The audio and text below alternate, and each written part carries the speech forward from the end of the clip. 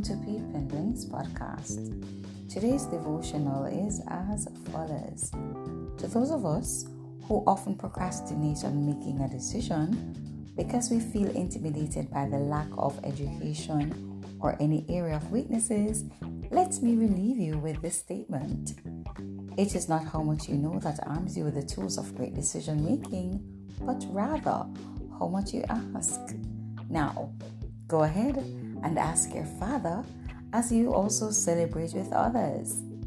If you'll celebrate the people who are ahead of you, if you honor them, if you show them respect, the favor that's on them will come to you. Don't be intimidated, be inspired. Let where they are challenge you to be the best that you can be. Remember, it is impossible to inhale new air until you exhale the old. So, get rid of the fear and the doubt. Get bold. Be courageous. Step out of your situation. Face your Goliath and be the champion. You can do it. The Word of God, according to Joshua 1:7-9, says, "Just be determined, be confident, and make sure that you obey the whole law that my servant Moses gave you. Do not neglect any part of it, and you will succeed wherever you go.